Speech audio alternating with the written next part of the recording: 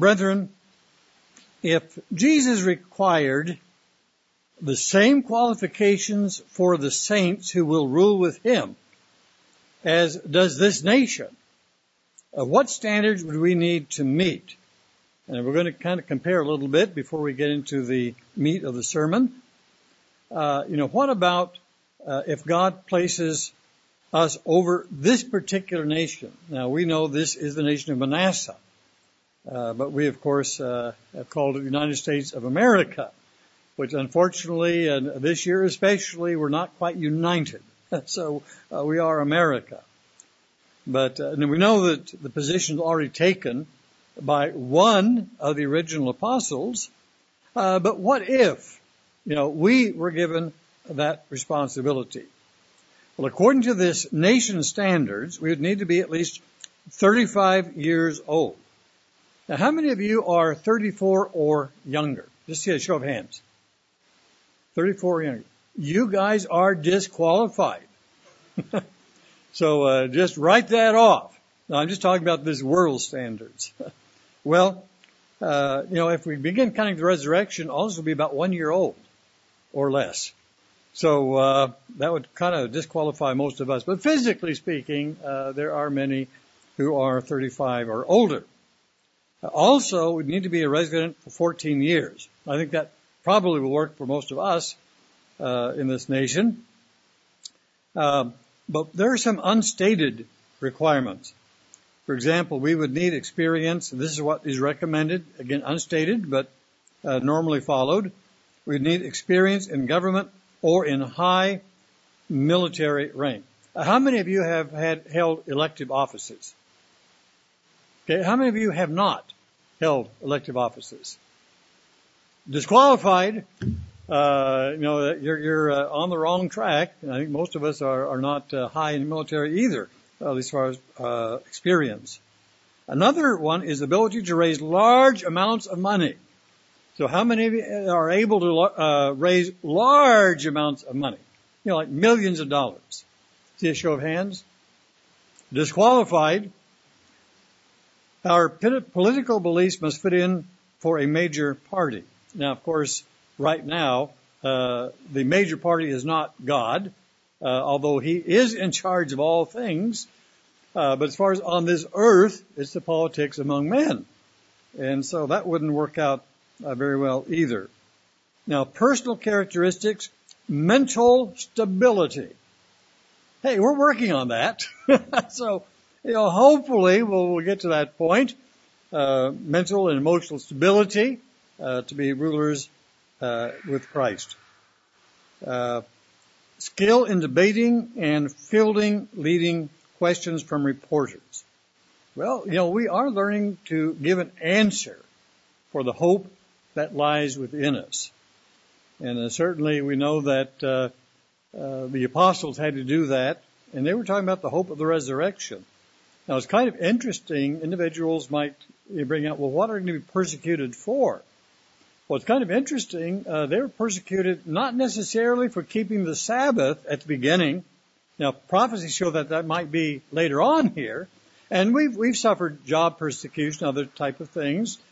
But it's interesting that, when the church established by Jesus Christ started out, they were in Jewish communities.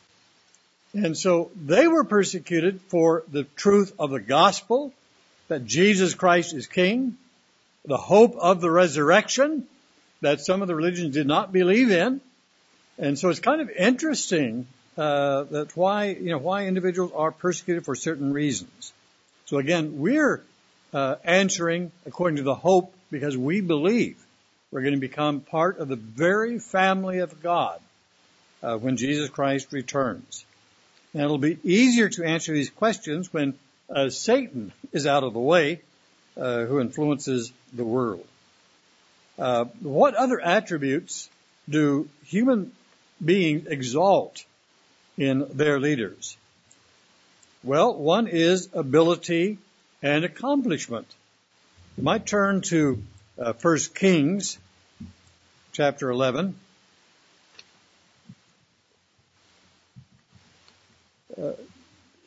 This is actually referring to Solomon in this particular situation. But Solomon, who you think would have, because of God giving him wonderful wisdom, but he was impressed with human valor and industriousness. We are familiar with the name Jeroboam. Now, what did Solomon say about Jeroboam? What's interesting, he says, the man Jeroboam was a mighty man of valor. And Solomon, seeing that this young man was industrious, made him an officer over all the labor force of the house of Jacob.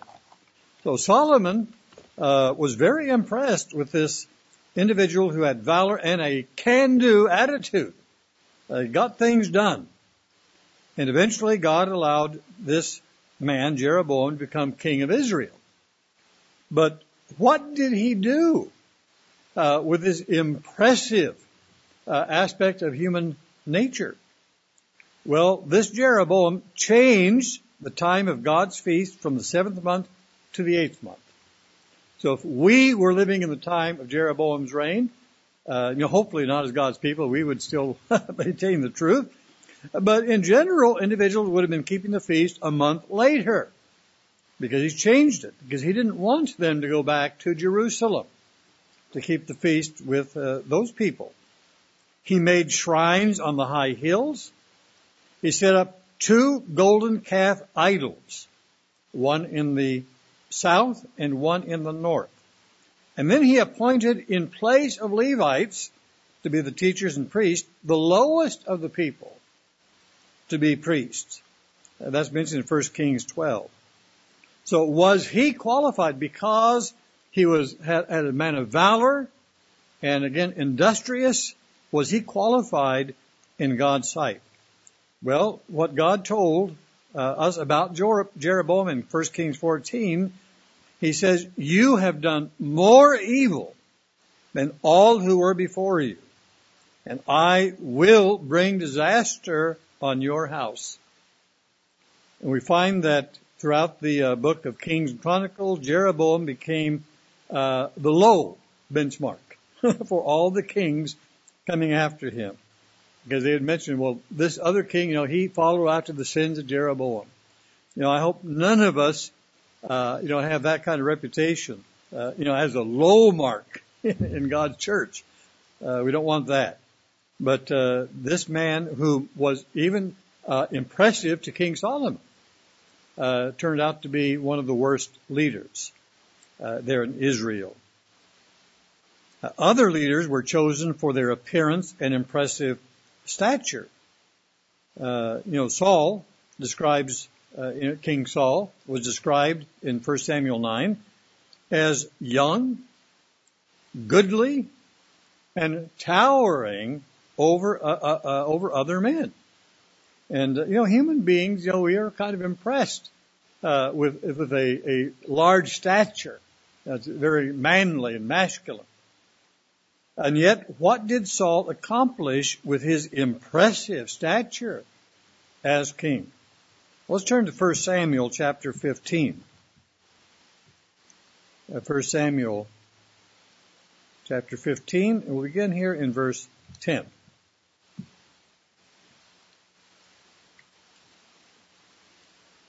Up there.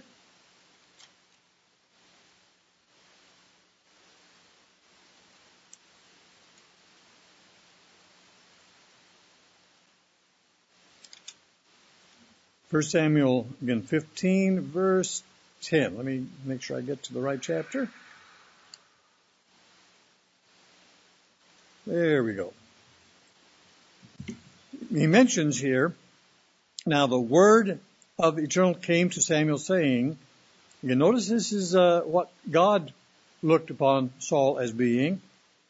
I greatly regret that I have set up Saul as king, for he has turned back from following me and has not performed my commandments, And it grieved Samuel, and he cried out to the Lord all night.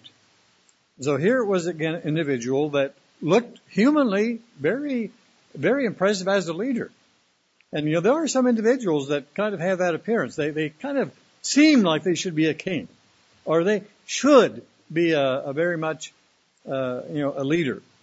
I remember we had one teacher in Ambassador College. He was very tall, very impressive, and he even bragged he had a Bible, and he called it the Nephilim Bible because it was so big. And he was impressive.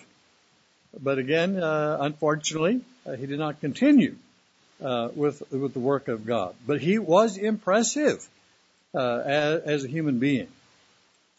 Well, going on in verse 13, Samuel went to Saul, and Saul said to him, "Blessed are you of the Eternal. I have performed the commandment of the Eternal." And Samuel said, "Well, what then is the bleating of the sheep in my ears, and the lowing of the oxen which I hear?" Because God had commanded Saul to not keep these animals, but to kill them. And so basically, if we put it in a more humorous way, Samuel said, "Well, then this is a miracle. All these dead animals are still lowing and mooing, and it's incredible." Well, Saul said, "Well, they have brought them from the Amalekites, for the people spared the best of the sheep and the oxen to sacrifice to the Eternal your God, and the rest we have utterly destroyed." So what he was saying, well, God, I know I didn't quite obey, and it's really their fault, not mine. They did it. However, we had good motivation. We wanted to save these to honor you, God. Well, Samuel said to Saul, in verse 16, he said, "When you were little in your own eyes, were you not head of the tribes of Israel? And did not the Eternal anoint you king over Israel?" And so there was a time when Saul was humble. Now I know in the sermonette, Mr. Rupert mentioned Dr. Len Torrance. And it was kind of interesting. Dr. Torrance was a pretty commanding figure as one of the teachers. He's not big in stature, but because of all of his experience and the war and enduring captivity and his faithfulness to God's work, he was very well respected. And I remember one Feast of Tabernacles that he was in the audience, and I think he was scheduled to give a sermonette. And the minister giving the sermon, went by his seat and said, "Listen, because of your reputation and experiences, if you would like a lot more time in your sermonette, not a problem." And he was very humble. He said, "No, you're the pastor, and here this pastor was one of his students." And he said, "No, you're the pastor. You take the time. I'm just here to serve." And again, it just showed an example of humility that individual had. So Dr. Torrance was spiritually impressive in the various ways. And Saul apparently started out that way, very humble. And so he said, as again he continues, verse 18, "Now the Eternal sent you on a mission and said, 'Go and utterly destroy the sinners, the Amalekites, and fight against them until they are consumed.'" And we have to realize some of these societies were horrible to the extreme. I mean, sacrificing their own children to the gods, and terrible immorality, violence, and so on. It's oftentimes what we're beginning to see in our societies today. And so as God instructs Samuel to say, "Why then did you not obey the voice of the Eternal?" Why did you use your human reasoning to disobey God? Why did you swoop down on the spoil and do evil in the sight of the Eternal? And Saul, as he continues here, said to Samuel, But I have obeyed the voice of the Eternal and gone on the mission on which the Eternal sent me. And I brought back Agag, king of Amalek. But I have utterly destroyed the Amalekites. But the people took the plunder, sheep and oxen, the best of the things which should have been utterly destroyed, but they had a good reason to sacrifice to the Eternal, your God, in Gilgal. And so Samuel said, has the Eternal as great delight in burnt offerings and sacrifices as in obeying the voice of the Eternal? He says, behold, to obey is better than sacrifice, and to heed, to listen, to be teachable, than the fat of rams. For rebellion is as the sin of witchcraft. Now, you might want to think about that. It's kind of interesting that certainly in our nation, that American independent spirit and so on that has been mentioned, I think, probably several times during the feast. But there are people who, again, will rebel, will justify, going against government and so on. And yet, on the other hand, they would be horrified to be accused of witchcraft or the occult. And here it's equated to the same thing. Well, why? Well, witchcraft is basically of Satan the devil. But do you realize rebellion is as Satan the devil?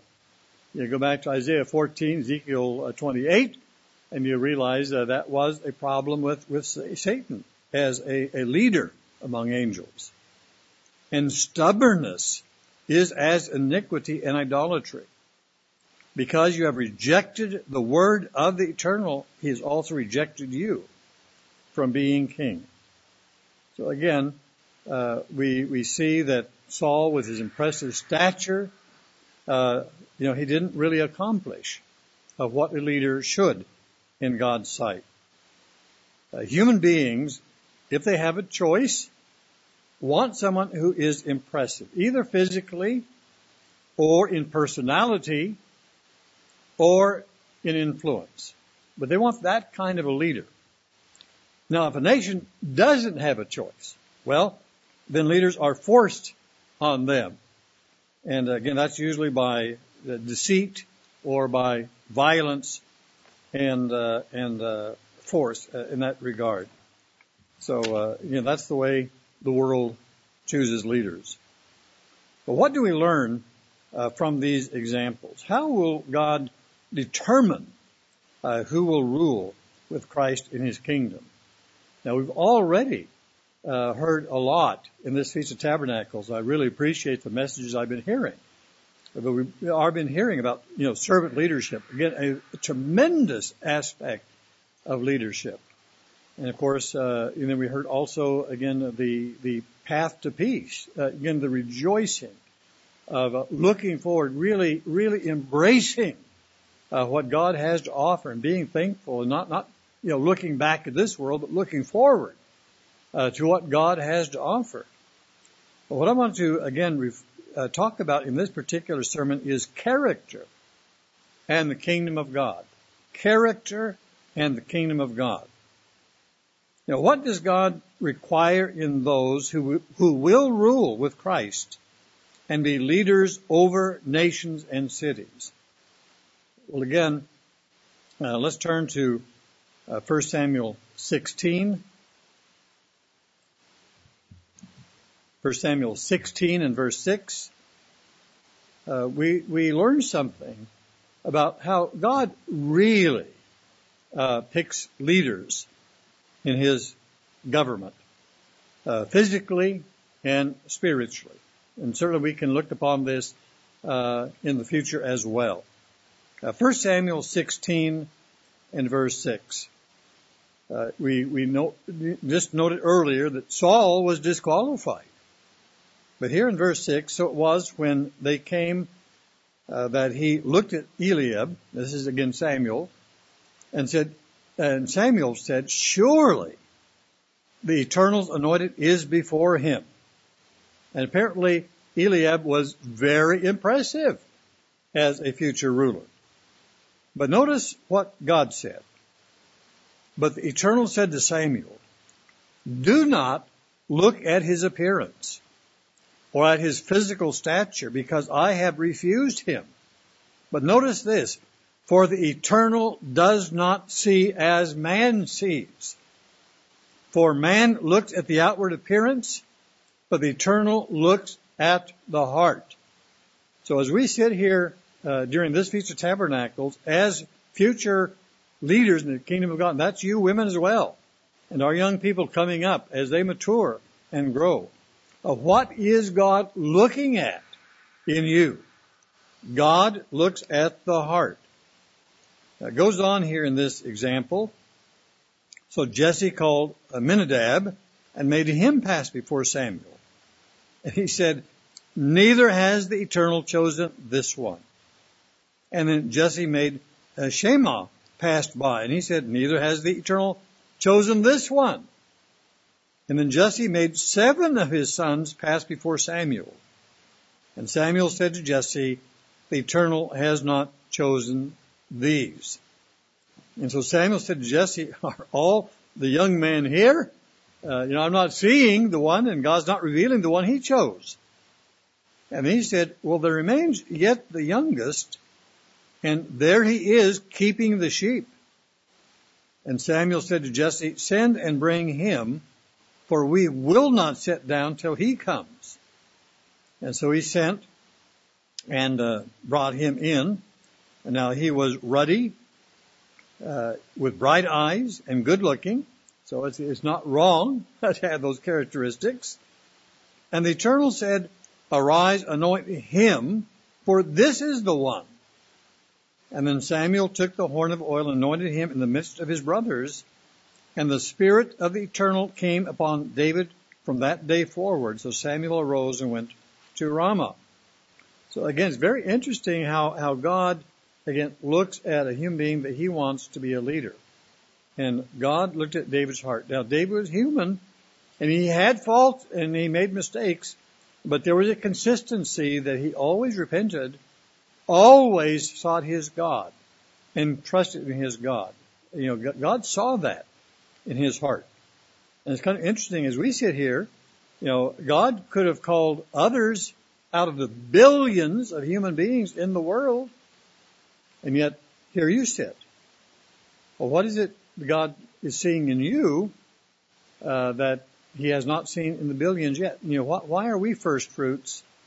Well, God has looked on the heart. And maybe if our hearts were not perfect, through his Spirit, he is making our hearts the appropriate characteristic so we could be qualified in that regard. Well, let's turn to Acts chapter 13. In the book of Acts chapter 13 and verse 21, again referring back to David. Make sure yes. Acts 13 verse 21. Afterward they asked for a king, so God gave them. This is referring back to the history of the Israel here. And so Saul, the son of Kish, a man of the tribe of Benjamin, for 40 years, God gave them.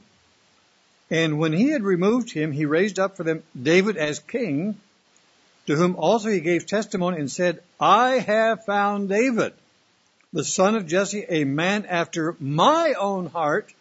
And notice the next qualifying statement, who will do all my will. And so, in discussing, again, leadership, we find David's name comes up again because of his attitude and his character, that he had a willingness to submit himself to his very Creator God. Now, when another was to replace Judas as one of the 12 apostles, remember, Jesus Christ told the apostles, each one of you will be ruling over a tribe of Israel. And yet Judas disqualified himself, and there was someone else to be replaced. So Acts chapter 1, What did God look at? Acts chapter 1 and verse 24.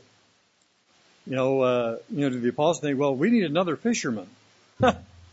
Maybe a better fisherman. Or maybe they think, well, we've covered fishermen and tax collectors and so on. Let's see if maybe there's another man who has a different profession. Kind of give us balance. No, they prayed and said, you, O eternal, or O Lord, in this case referring now to Jesus the Christ, who know the hearts of all, show which of these two you have chosen. They learned a lesson here. These apostles, they realize it's not who we choose, it's whom Jesus Christ and God the Father would choose. So, show which of these two you have chosen. There were two individuals, Barsabbas and Matthias, and apparently equally qualified in regard to their experiences and their attitudes. So again, you choose who you have want to take part in this ministry and apostleship, from which Judas by transgression fell. Might go to his own place. And they cast their lots, and the lot fell on Matthias, and he was numbered with the 11 apostles. So again, when two had equal qualifications, God, who sees the heart, chose accordingly. Now, what about the other 11? Were they chosen in this way? Let's turn back to Luke chapter 6. Luke chapter 6.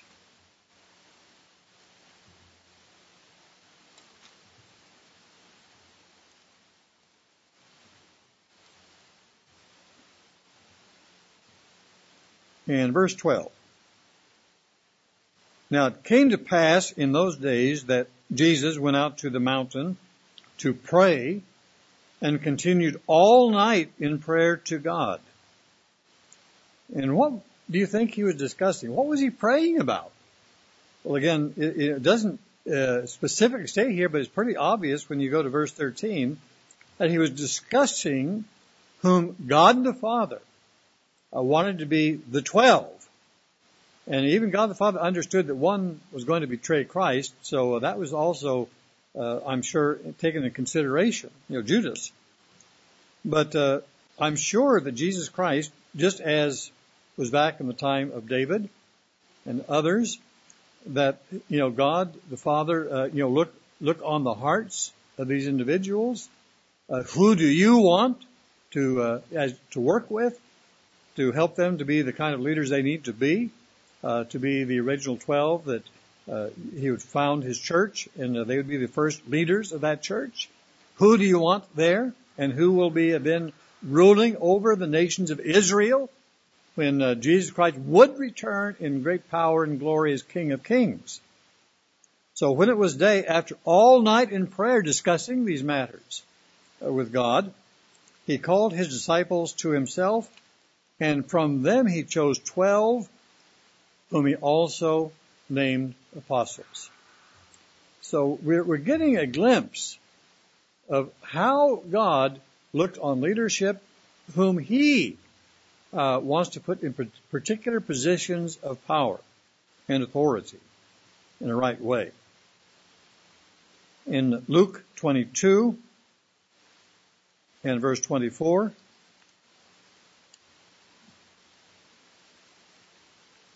Luke 22, verse 24. There was also a dispute among them as to which of them should be considered the greatest.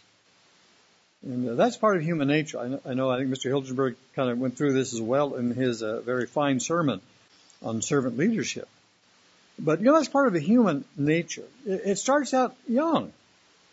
Who can, when you're really little, who can ride your bicycle faster and over more obstacles than, your friend? You get in school and who has the better grades? And, there's always this competition Who's the best in the class? Who's the best athlete? On and on it goes. And they were no different. They were human. But it's interesting. God can work with this. You see, God looked on the heart. It said, just because, they had the heart that the Father wanted to be, future leaders in His kingdom, realize that in the human realm, God works with us. We do fall short. We have lessons to learn. Again, that's one reason why we have the Feast of Tabernacles and the weekly Sabbaths, the annual feasts, to keep in mind with God's plan, but again, to inspire and encourage us to keep growing, to keep using the hearts that God has given us. Well, He said to them, the kings of the Gentiles exercise lordship over them, and those who exercise authority over them are called benefactors. And I think that was actually even a title that some of these Gentile leaders had. And, that is impressive. I'm sure that through the years, there are individuals who maybe didn't like the kings over them. There were kings of Assyria, Ashurbanipal and others. And then you have the Nebuchadnezzar over Babylon. And then you had Cyrus. And then over, the Greek, Alexander the Great. And then 4 kings after him. And then you have the Caesars over there in the Roman empires. And I'm sure there are individuals who really didn't like them as far as their personalities, but they were impressed, again, with their power and authority, and they would bow down to them. And, of course, from the Gentiles' perspective, the rulership, that whatever we give to the populace, they better appreciate it. And they probably consider themselves, if it weren't for our leadership, the people would fail. I'm sure that's the way human nature would be. Well, verse 26, Jesus said, don't imitate what is impressive to the Gentile world. Don't look for leadership lessons from the Gentiles. Now, maybe you could get lessons on how not to rule. But he's saying, don't imitate them. Don't imitate the Caesars, the Herods, and so on. Although Herods, technically were ruling over Israel, but there were some Gentile issues with them. He says, don't do that, but be not so among you, but not so among you. On the contrary, he who is greatest among you, let him do as the younger, and he who governs as he who serves. Notice there's a different heart. In this world, oftentimes the leaders have desire for power and authority. Again, we have seen that during this COVID-19 crisis, where leaders over cities, we probably don't even, wouldn't otherwise even know their names, frankly. Even if we lived in the community, but probably, we don't know who the councilmen were and councilwomen and so on. And all of a sudden now they exercise power and authority over our lives. And so he's saying, don't be like that. If you're governed, be humble. Like you're the younger one and you have a lot to learn and you're willing to learn and be teachable. And he who governs, in the sense of, motivating, your motivation is to serve and to do what is really appropriate and would be a blessing to whom you are ruling over. For who is greater, he who sits at the table or he who serves? Well, is it not he who sits at the table? And Christ was referring to himself. He really is the greatest. And yet I am among you as the one who serves. The Word became flesh. He emptied himself so he could serve humankind to pay for our sins and to make it possible that we could live for eternity in the very God family. God the Father, the Most High, gave his only begotten Son. that we should not perish if we believe in him. And so the very God family have that attitude and spirit. He says, you are the ones who have continued with me in my trials. And I bestow among you a kingdom, just as my Father bestowed one upon me, that you may eat and drink at my table in my kingdom and sit on thrones judging the 12 tribes of Israel. So it's fascinating that here Christ is helping them to understand this is how you're going to rule in the world ahead. This is how you're going to rule over Manasseh, or people, what we call Americans. This is how you may be ruling over Ephraim, Canada and the United Kingdom, over in Australia, New Zealand.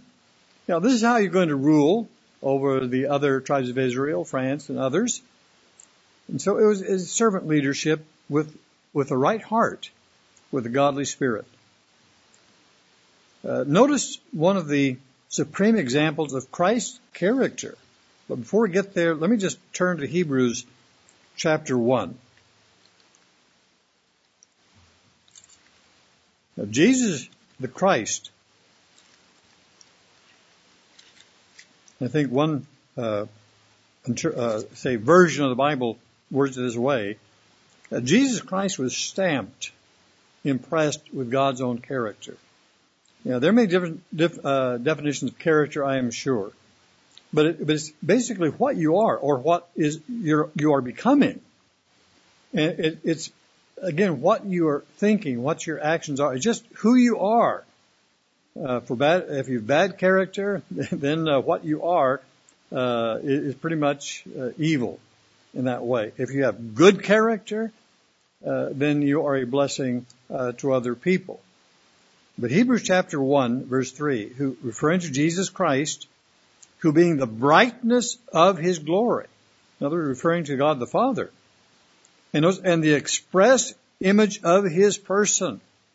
Again, as I said, it's the express stamp or impress of God's very character and nature.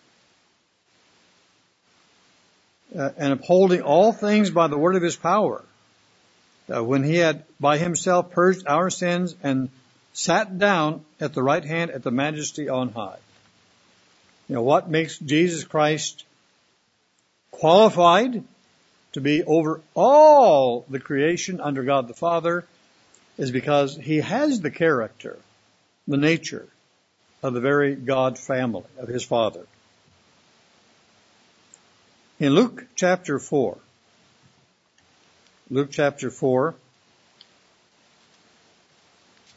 and verse 1, with that character, notice how he approached some of those severe temptations.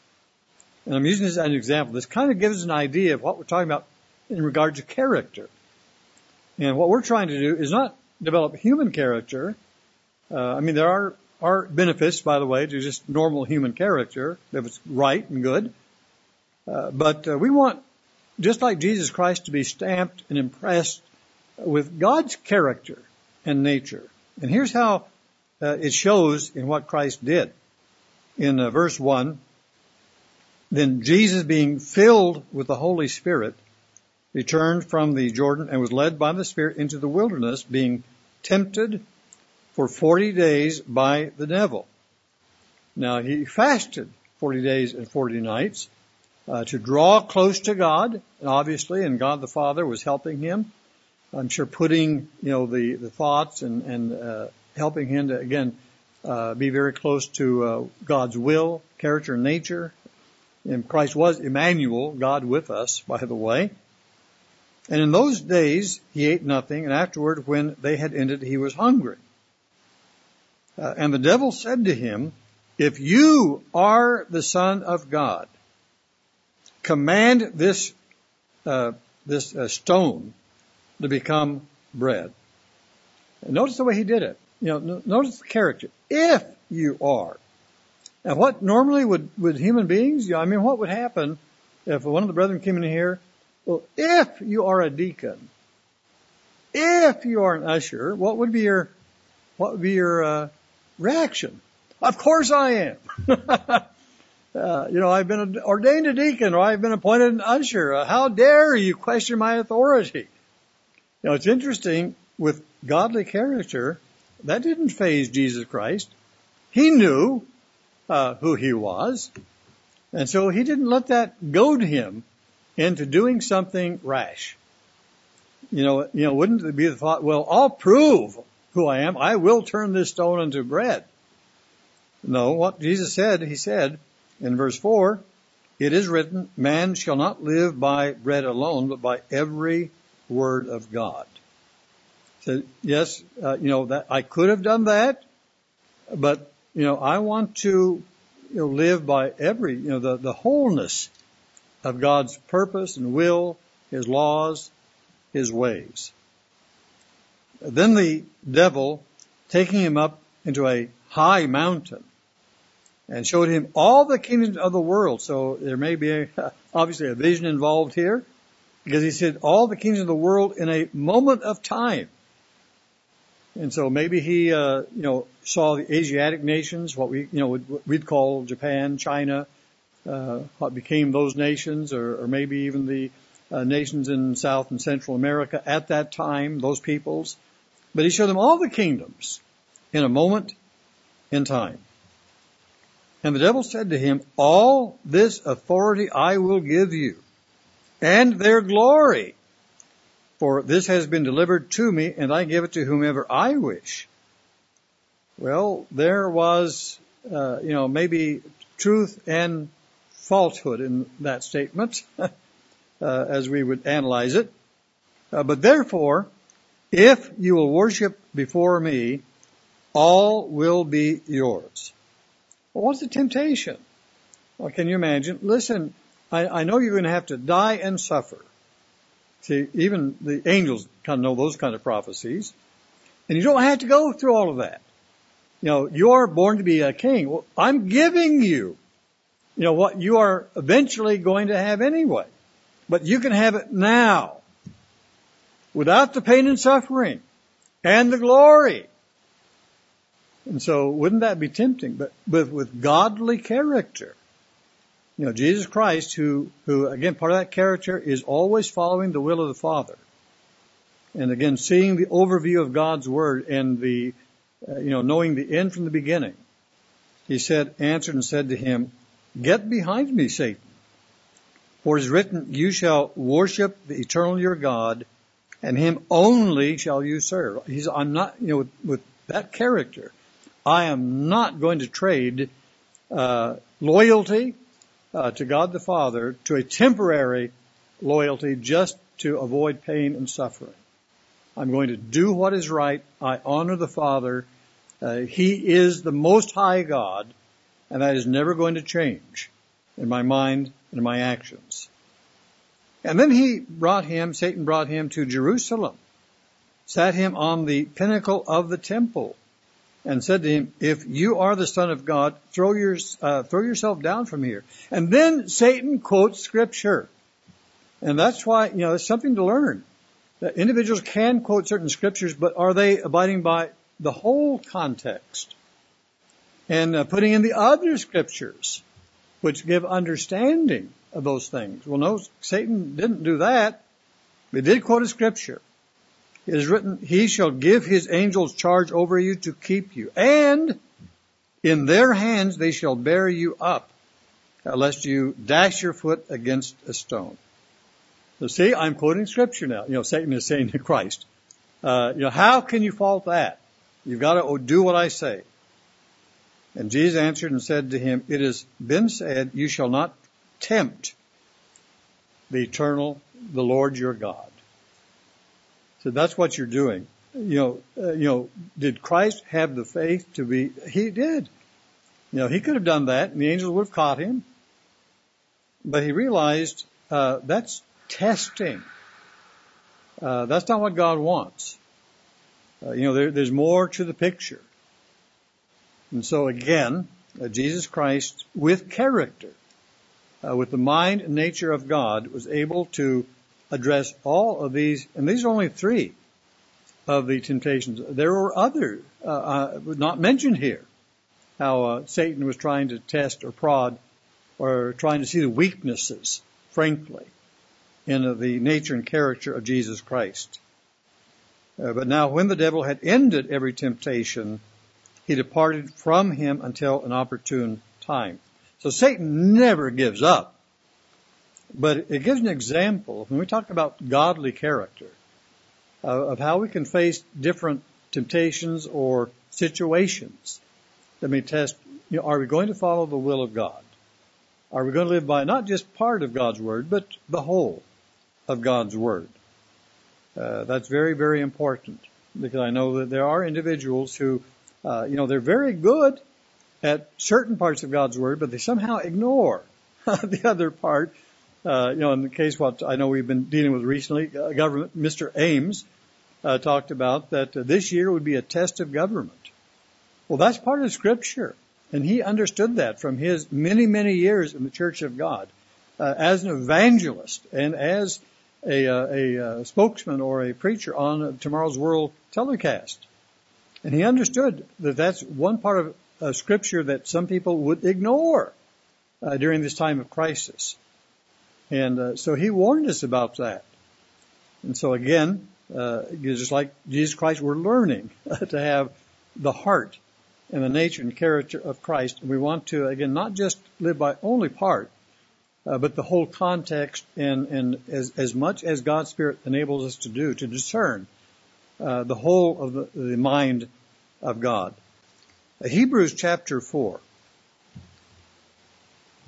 Hebrews chapter 4.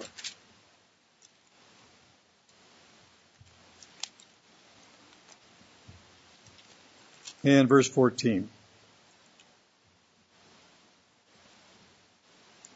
Seeing that we have a great high priest who has passed through the heavens, Jesus, the Son of God, let us hold fast our confession. For we do not have a high priest who cannot sympathize with our weaknesses, but notice, was in all points tempted or tested as we are. And notice the character, the heart, yet without sin. Probably the best, kind of one brief description of godly character. That we can be tested and tried under all circumstances, but with the mind and character of God, we would never sin. We would never depart from God's nature of love and wisdom and law.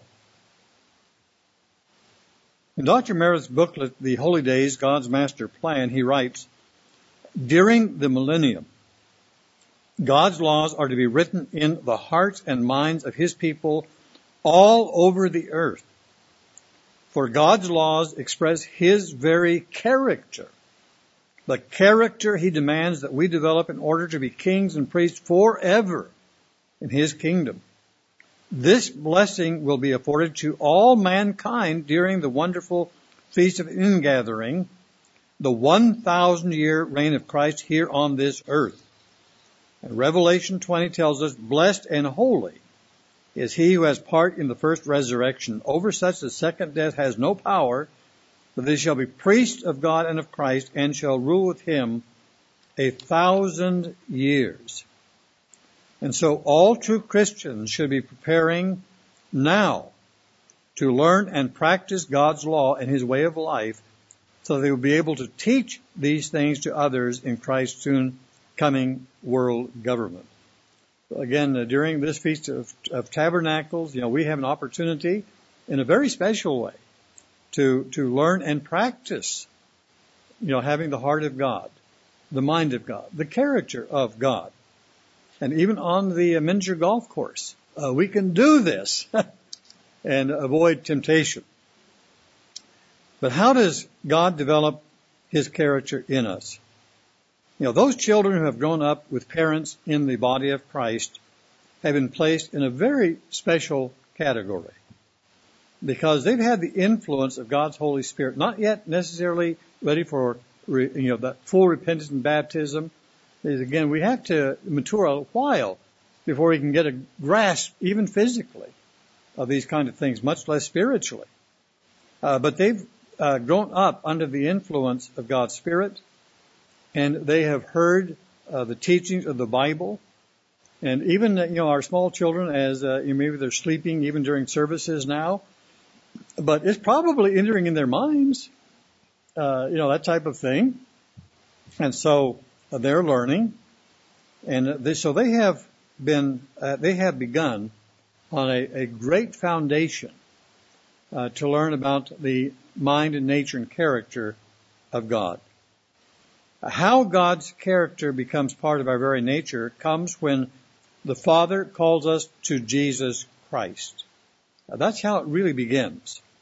Like I said, many of us have maybe come from a different background and have been pretty good people, growing up, even apart from God's church. I mean, you might have cared for your neighbor, you didn't kick your dog, you tried to live a pretty moral life. But when we're talking about God's character, being able to not sin under any kind of circumstances or issues, that would make us perfect leaders under Him, that nature comes when the Father calls us to Jesus Christ. And many of us, grew up in a Protestant background or Catholic background, or maybe an agnostic background, maybe no religion. But finally, when God the Father calls, we began to realize that not only did God exist, He was the God of the Bible, the God of creation. We began to realize the Bible was inspired and told of events from the beginning to the end. And it had the laws of God and the teachings of the Creator God. And He established His body, the church. And then it showed how to identify that. And then God led us to that. And then God granted us repentance. The willingness to say, hey, we are deficient. We would like to have, fully the mind and heart of God, but we fall short, and so we repent, and we want to totally surrender to God. We want to be different. We want to have God's mind and nature. And then we are conquered by Him. And then we have a desire for His character and His nature and the way He thinks. And so we are no longer seeking our own ways, but God's ways. Even then, even after, again, baptism and receiving God's Spirit, it's a matter of growth and overcoming. But that's the journey we're on. Just as Mr. Crystal mentioned, the journey to peace. Along that journey, we're also in a journey to develop the heart and mind of Jesus Christ. We no longer, again, are seeking our own ways, but God's ways. This is the love of God, that we keep His commandments. This is what John says in 1 John 5:3. And His commandments are not burdensome. And again, when you think of even just the 10 Commandments, you might think, well, isn't that burden? Well, no, because you don't want anyone else to violate those commandments toward you. You think about that. You take the last 6 in particular. If you're a parent, don't you want your children to honor you? You don't want your children to dishonor and hate you. And you don't want someone to murder you. You don't want someone to, commit adultery with your husband, your wife. You don't want anyone to steal from you or to bear false witness against you or to covet, what you have, rightfully have. So they're not burdensome when you look at it that way. They are laws of love and wisdom. In Acts chapter 2 and verse 36,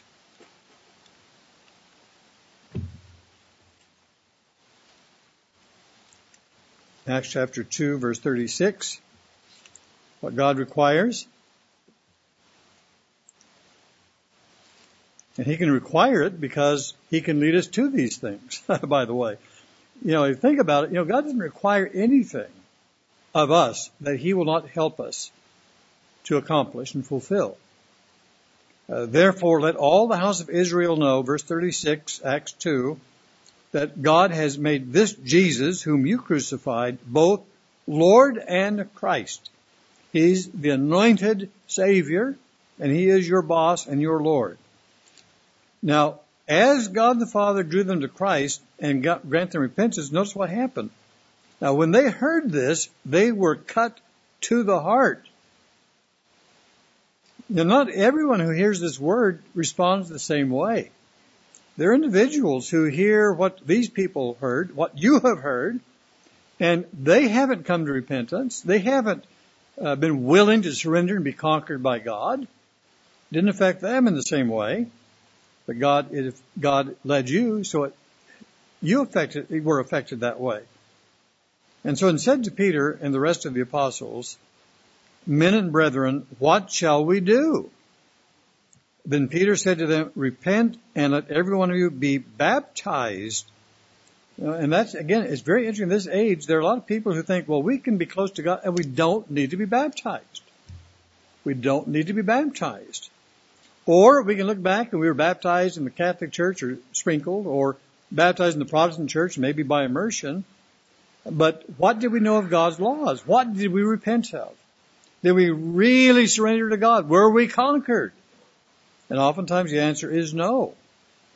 So we were dunked, we were immersed, but we weren't baptized in the sense that God is talking about here. And so many of us were, again, baptized the right way, with the right spirit, the right attitude, the way God wanted us to be. And in the name, by the very authority of Jesus Christ for the remission of sins. And then it says, you shall receive the gift of the Holy Spirit. And that was promised again to you and to your children, to all who are far off, as many as the eternal, or as Lord our God will call. So again, what a wonderful way that God helps us to begin developing His nature and character. And from that time, again, we imbibe in God's Word, the Bible, to learn the laws, the principles, the wisdom, the examples of good and bad leaders, the history of mankind cut off from God, and of course the prophecies of the future that describe then how Jesus Christ will bring blessing to the world and how the saints will rule with Him, with their attitude, their heart, their wisdom, their abilities. Now, how does this make us qualified to rule with Christ? Let's turn back to Exodus 18. Exodus 18. And verse 19.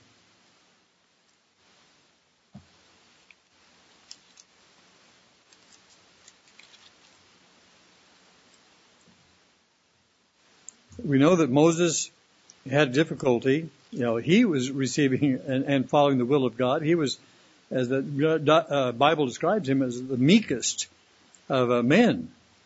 And he was willing to listen to the will of God. He made some mistakes, and God corrected him on those things. But in again here in Exodus 18, verse 19, listen now to my voice. And this is, I believe, his father-in-law was counseling him. I will give you counsel, and God will be with you. Stand before God for the people, so that you may bring difficulties to God. In other words, you keep the office and the authority you have in your relationship with your God. However, in addition, though, you shall teach them, that is, certain men, the statutes and the laws, and show them the way in which they must walk and the work that they must do. They're saying, again, we're staying on the foundation, staying on the path as God trains and qualifies. Moreover, you shall select from all the people able men, so ability is good, such as fear God, men of truth, hating covetousness, and place such over them to be rulers of thousands, rulers of hundreds, rulers of fifties, rulers of tens. And let them judge the people at all times. And again, then it will be that every great matter they shall bring to you, every small matter they themselves shall judge. It will be easier for you, and they will bear the burden with you.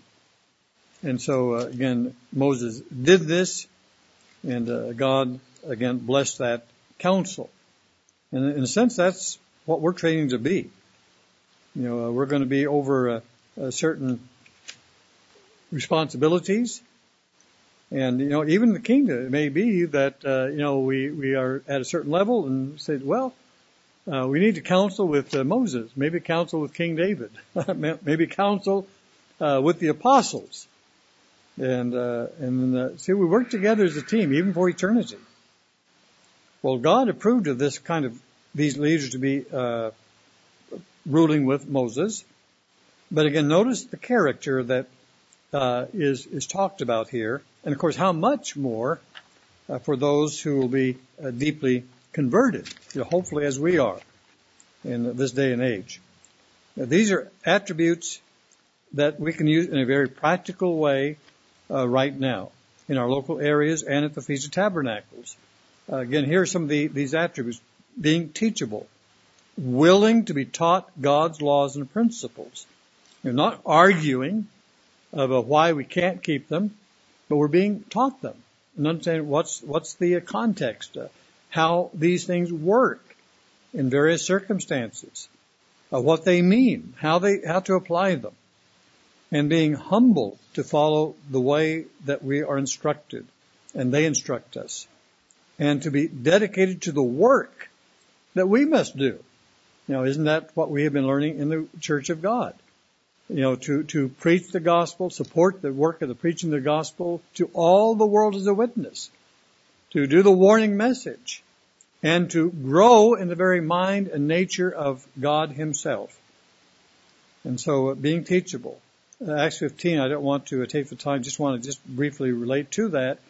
But again, here was a situation where, the church was, in a sense, at a impasse in regard to circumcision. And you had individuals who basically almost staked their lives that, even the Gentiles need to be circumcised. And then there were others who said, no, we've seen how God works. The principle of circumcision absolutely is true, but physically speaking, we've seen God give the Holy Spirit to those who are not. And so you have individuals on both sides, both totally convicted that one is right and the other was wrong. But the church was teachable. So in Acts 15 at Jerusalem, the decision was made that those that said that the Gentiles don't need to be circumcised physically, and the implication they would certainly be spiritually circumcised, that is, repentant and follow God's law, and especially deal with those areas very critical to them. And what was happening, and it just didn't end at Jerusalem, they sent letters to all the churches. And so all the brethren had to be teachable. No matter what side of the fence you were on, you had to be taught. So that's a very important part of leadership. And for eternity, we're going to have to be able to say, God the Father, we respect you. Whatever decision you make, whether, I think that way or not, that's the way we're going to go. And I'm going to be willing to follow. I'm going to be willing to follow Jesus Christ and those that He has appointed in leadership positions. And we're going to be dedicated to the work, whatever that may be for eternity in your kingdom. Ability was mentioned. That means being able to apply and practice what has been learned. And we get experience of that in various chances to serve during the feast. Godly fear was mentioned. Respecting and standing in awe of God. Believing and having faith that what God instructs us to do will work. And having total confidence in His plans and His purposes. And it is that fear of God, that respect toward God, that is the beginning of wisdom and understanding. And then hating covetousness, the attitude of outgoing concern and the way of give, not get. Again, we've had a whole sermon on servant leadership, which is basically saying hating covetousness. These are the very attributes of true Christians. And they illustrate the character it takes to rule with Jesus Christ. Psalm 15, just one last psalm. In this particular psalm, here in the book of Psalms, we find here in verse 1, kind of interesting description, eternal or Lord, who may abide in your tabernacle? Isn't that what we're learning? You know, we want to be there. So who will be there? Will we be there? Who may be dwelling in your holy hill? Well, notice these characteristics. He who walks uprightly. That means righteously. It doesn't mean that, you're walking on 2 feet, in that sense. No, he who walks uprightly and works righteousness, according to God's law, his mind, his nature, his character, and speaks the truth in his heart.